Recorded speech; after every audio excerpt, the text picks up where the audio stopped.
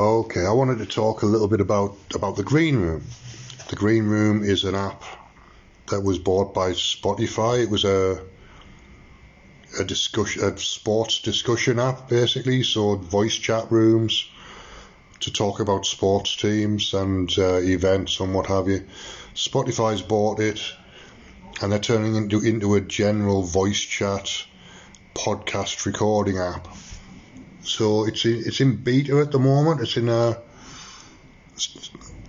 I was invited to the beta program about a month ago, and I couldn't get onto the app at all.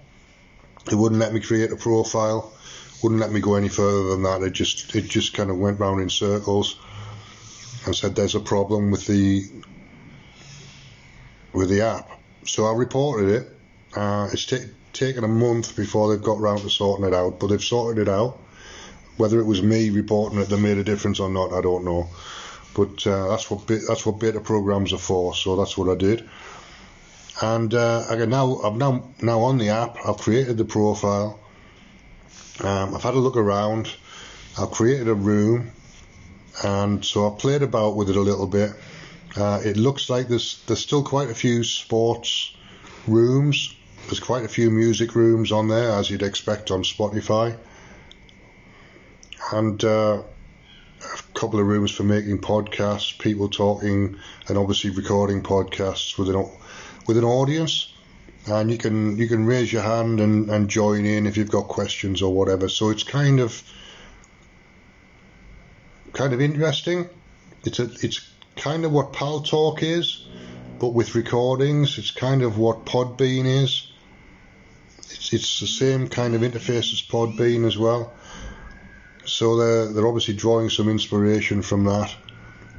But it looks pretty good, and there's already quite a few rooms on there, and it's still just in a beta state. They're not releasing it to the public as far as I'm aware, but there's still 20 or 30 rooms, and they're not churches, which is because it's been a sports app, so they're much more sports based than church based, whereas Podbean is very church based.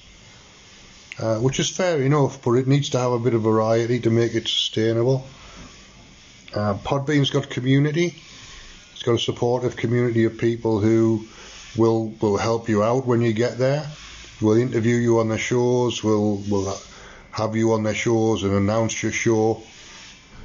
So it's got that going for it. Whereas the Green Room doesn't seem to have that as yet. It may do when it becomes public. But I haven't seen anything that indicates that people are supporting each other in that kind of way as yet. So I prefer the community of Podbean, but I'll keep an eye on the Green Room and see where it goes. It's worth taking a look at. If you can get onto the beta program, take a look. It might suit you if you want to record something that's sports based or music based. It's worth a look.